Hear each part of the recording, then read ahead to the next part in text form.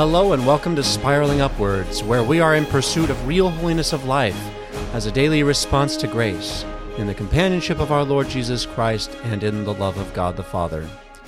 I am Father Robert Healy, and I'm delighted to welcome you to episode 11. Today, we will be talking about jumpstarting your Lent. As you know, Lent is just around the corner, actually next week. A week from today, we'll be celebrating Ash Wednesday. And I want to talk today about Ash Wednesday and how to get going with Lent, because next week's podcast is going to be coming out, well, in the evening on Ash Wednesday. So I thought to get ahead of it, rather than talking about things at the end of the day on Ash Wednesday and saying, oh man, I wish I'd been thinking about those things during the day and already as in the week leading up to Lent. So we have 1 week left here before we dive into Lent, and what I want to do is I want to give you some kind of basic ideas and thoughts about helpful pointers and suggestions about how to get your Lent off to a really good start. I think if you live Lent well, you can discover that it is a wonderful time of renewal. It is a wonderful time of getting your life back in focus, even if you don't feel like your life is way out of focus. Our spiritual decline can sometimes happen just gradually, degree by degree, getting colder.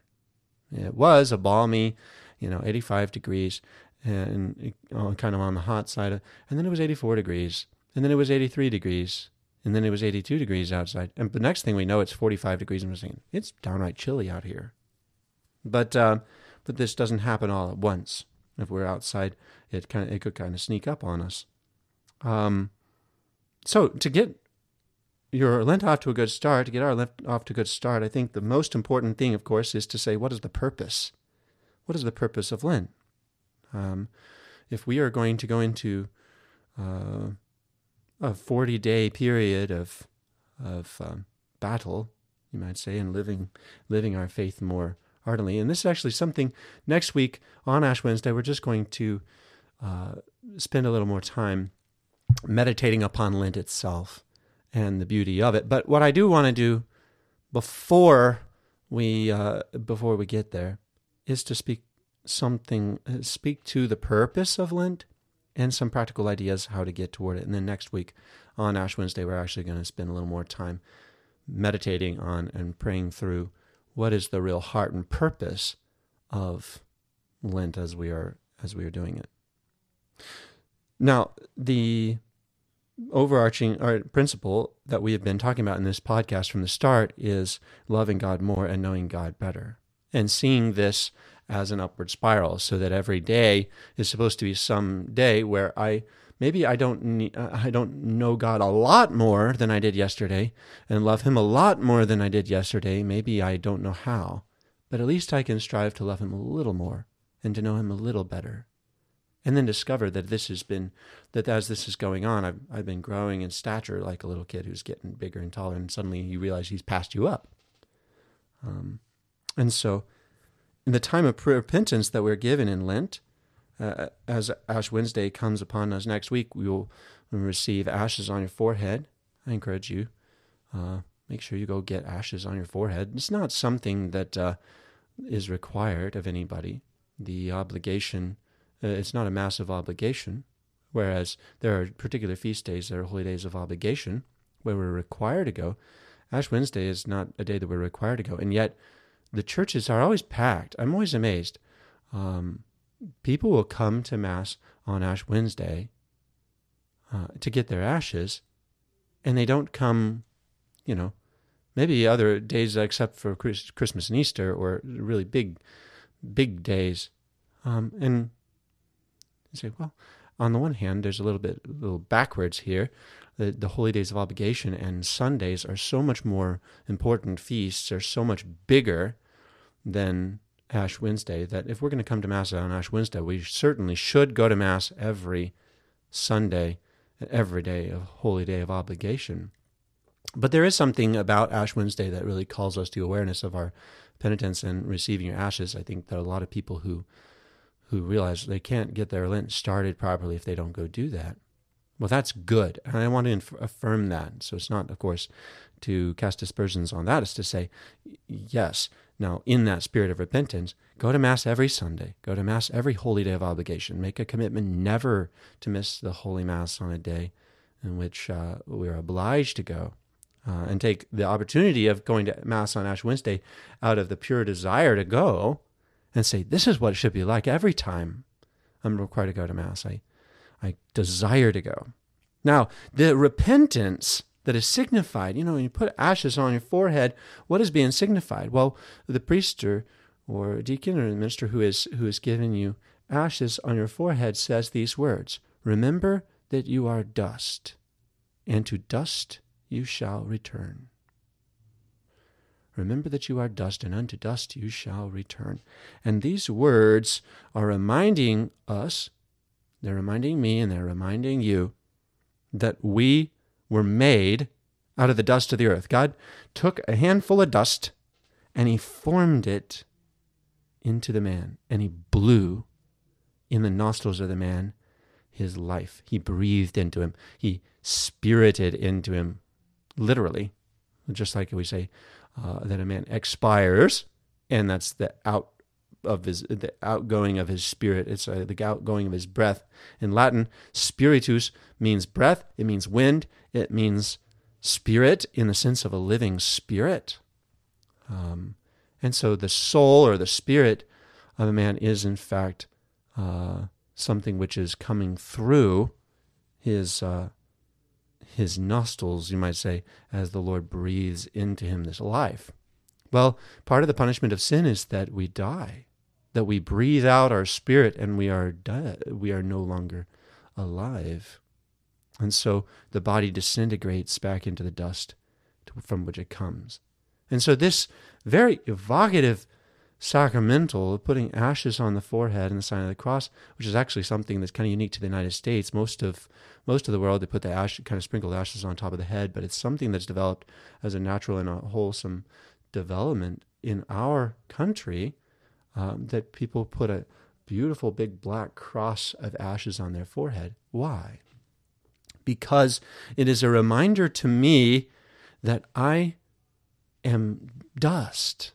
The only reason I'm alive, the only reason I'm here is because God has made me, and he has made that dust to come to life. So we find even in Shakespeare, in the play Hamlet, Hamlet's speaking about the glory of men and what is this the paragon of animals in movement, how expressed in his wisdom, how like a god. And then he says, but what to me is this quintessence of dust, this thing of dust? Well, Hamlet's actually just encountering the reality of the fact that as glorious as we are, as smart as we can be, as wonderful as we're nothing but dust. Dust that has been brought to life, that's been given life. So the very fact that I exist, I realize, comes from God. And by my own sins, I am destined to die. I'm doomed to die. Not destined to die. That's not my destiny. My destiny is to go to heaven, but I'm doomed to die as a punishment for my sins, but with the hope that I will rise one day. The very first funeral I ever did as a priest was in the extraordinary form of the Roman rite, the older rites. And in the funeral rites, it expresses during the burial of the body, the last thing that's done. This was so interesting, and it's something that I've always done when I have the occasion to be able to do so, even in a devotional way. The last thing that's done in that rite is that the priest takes a shovel full of dirt, and then he throws it into the grave, and that clod of dirt lands on the vault or on the coffin with a boom. And he says the words, "Remember that you are dust." And he takes another shovel full of dirt, boom, "And to dust you shall return." And he takes another shovel full of dust and he tosses that third clod in, and he says, "But the Lord in his mercy will raise you on the last day." Boom. And it's so visceral, and it's such a reality of the death is real, but life will conquer it. And so even as I'm putting ashes on my forehead, on the forehead of someone, I'm not going to put ashes on my own forehead. I'm going to let another priest turn and give me ashes.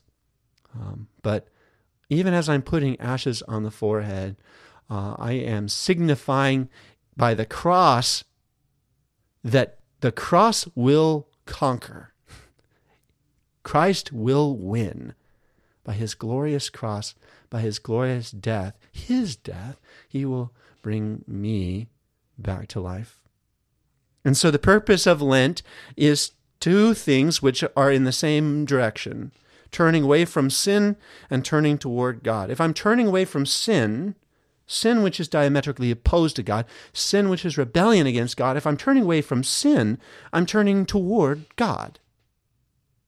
Just like if I'm facing toward my shadow, then I'm facing away from the light, because the light is what's causing the shadow. But as soon as I turn away from the shadow, I'm turning toward the light. And so I turn away from sin, and in so doing, I'm also turning toward God. As I'm turning toward God, I'm turning away from sin. Repentance involves both. It must, because I can't turn toward God without turning away from sin, because they're in opposite directions. The sin is in rebellion against God and his goodness and his love and his light. And so this act of repentance, as I am recalling that I am to die justly, for I am a sinner, that cross is signifying that I am going to live again through the salvific death, the sufferings and death of our Lord, in which he underwent that punishment of death. Even though he didn't have to, he had never sinned. He himself was incapable of sin, for he was God himself. And yet he has come and entered into my human condition, even humbled himself to death, even death on the cross, in order to give me hope. And so in the very symbolism of the cross with ashes on the forehead, I'm representing that this time that I am starting, this Lent that we are launching next week, is launching as not just a sign of despair, oh, I'm going to die, I'm going to turn to dust, but as a sign of immense hope that as I turn away from the darkness, I turn toward the light. Now, considering Lent as a whole, as a time of renewal, of refocusing, and drawing our attention back to the light, right? Turning away from the darkness and turning toward God and his joy and his goodness, then we should see the fasting and abstinence laws of the church, especially as we encounter them in Lent, not as things that are supposed to make us miserable or make us simply feel deprived of happiness, but as things which are intended to separate us from the love of perishable things and fill our hearts with a love for eternal things, for the things of heaven, for the things of the Lord. And so the idea of fasting, maybe you've heard a fast, and a day of fast and abstinence, to say you're not allowed to eat meat, and you can have one big meal and two small meals, which don't equal a whole big meal. Now, this sort of talking about big meals and small meals can sometimes be kind of confusing. So I'd like to suggest something by way of how to think about this. This isn't, I'm not speaking kind of authoritatively, I'm speaking from kind of my experience and the things that I have read and have learned about in the old fast. So back in 1917, the Code of Canon Law that came before the current Code of Canon Law, which now is no longer obligatory because we have the current Code of Canon Law. But what it can do is it can actually help us to think with the church, because we see there are certain things the church desired of people that were very carefully enshrined in the Code of 1917, and in some sense they were taken out of the Code of Canon Law in 1983, not because the church had decided, well, we were wrong, but because the church said, well, we don't want to oblige people under pain of sin to do these things, especially if they're being very rebellious against it. But the old fast required every person to fast every single day during Lent if they were between the ages of 18 and 59. So if they were within those ages, they were required to fast, and everybody else who was outside earlier, younger than that or older than that, was invited to. Now we're all invited. You could say we're all invited to think about fasting in this way. But a fast was just, the general idea is just to have only one meal in the day. Not to get into this discussion of big meals and small meals, as whether I had one of my small meals because I didn't have 2 helpings. I only had 1 helping. Or where's the line? It can kind of get fuzzy when you talk like that. But if you say a fast is a day when you only have 1 meal, and you're allowed to have 2 small kind of breakfasts, to keep your strength up and do whatever you need to do, were referred to as, sometimes referred to as collations. The Italian word for breakfast is actually colazione. It's this exact same word. So it's 2 breakfasts that then help you get through the day, but you only have 1 meal. And if it's just a fasting day, that 1 meal you can eat whatever you want. You can have whatever you like during that 1 meal. You can eat meat, you can drink wine, you can do whatever you like during that meal within the parameters of temperance. You don't want to be gluttonous at that meal. That would be kind of counterproductive. But then the idea is that in those 2 collations or the 2 breakfasts, you're simply keeping up your strength and eating what you need to eat in order to keep going, but not having a meal. And so those 2 collations don't equal a whole meal to put together. Well, this whole notion of fasting is combined then with a second notion, which is of abstinence from meat. There was one Lent that I gave up meat all Lent long, and it was very hard because I never felt full. There's something about eating meat that makes you feel satisfied and full in a way that not eating meat, no matter how much salad you eat, you're not going to feel full in that same way. And so the idea of a day of fasting and abstinence is that not only do I only have 1 meal during the day, and up to 1 or 2 collations to get me by. Maybe I have a breakfast in the morning and kind of a breakfast in the middle of the day, and I have my main meal of the day in the evening, or I have the main meal in the day in the midday, and then I have something small in the evening to tide me over. The idea of fasting and abstinence is that also at that meal of the day, I don't have meat at that meal either. So either at the meal or in the collations, I don't have meat.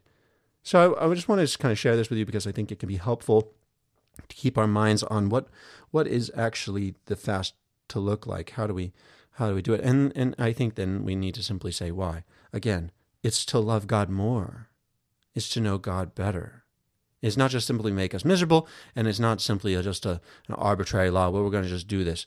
We're doing this to start and to finish Lent by way of saying, this I need to do. And every single Friday during Lent, we abstain from meat. We abstain from meat every Friday of the year. But under the current laws in our country, in the United States, it's permitted for Catholics to substitute some other work of charity or some other work of penance for the Friday abstinence of meat on Fridays outside of Lent. During Lent, that permission is not granted. So during Lent, we are obliged to abstain from meat. And that is because we are remembering the fact that our Lord died, that our Lord was taken from us on a Friday. And so in sorrow, in love for him, and in sorrow at being deprived of him, we deny ourselves the pleasure and the kind of the fullness and the topping off, of meat, so that we can show him so that we remind ourselves that we need him to make us happy. We need him to make us truly filled.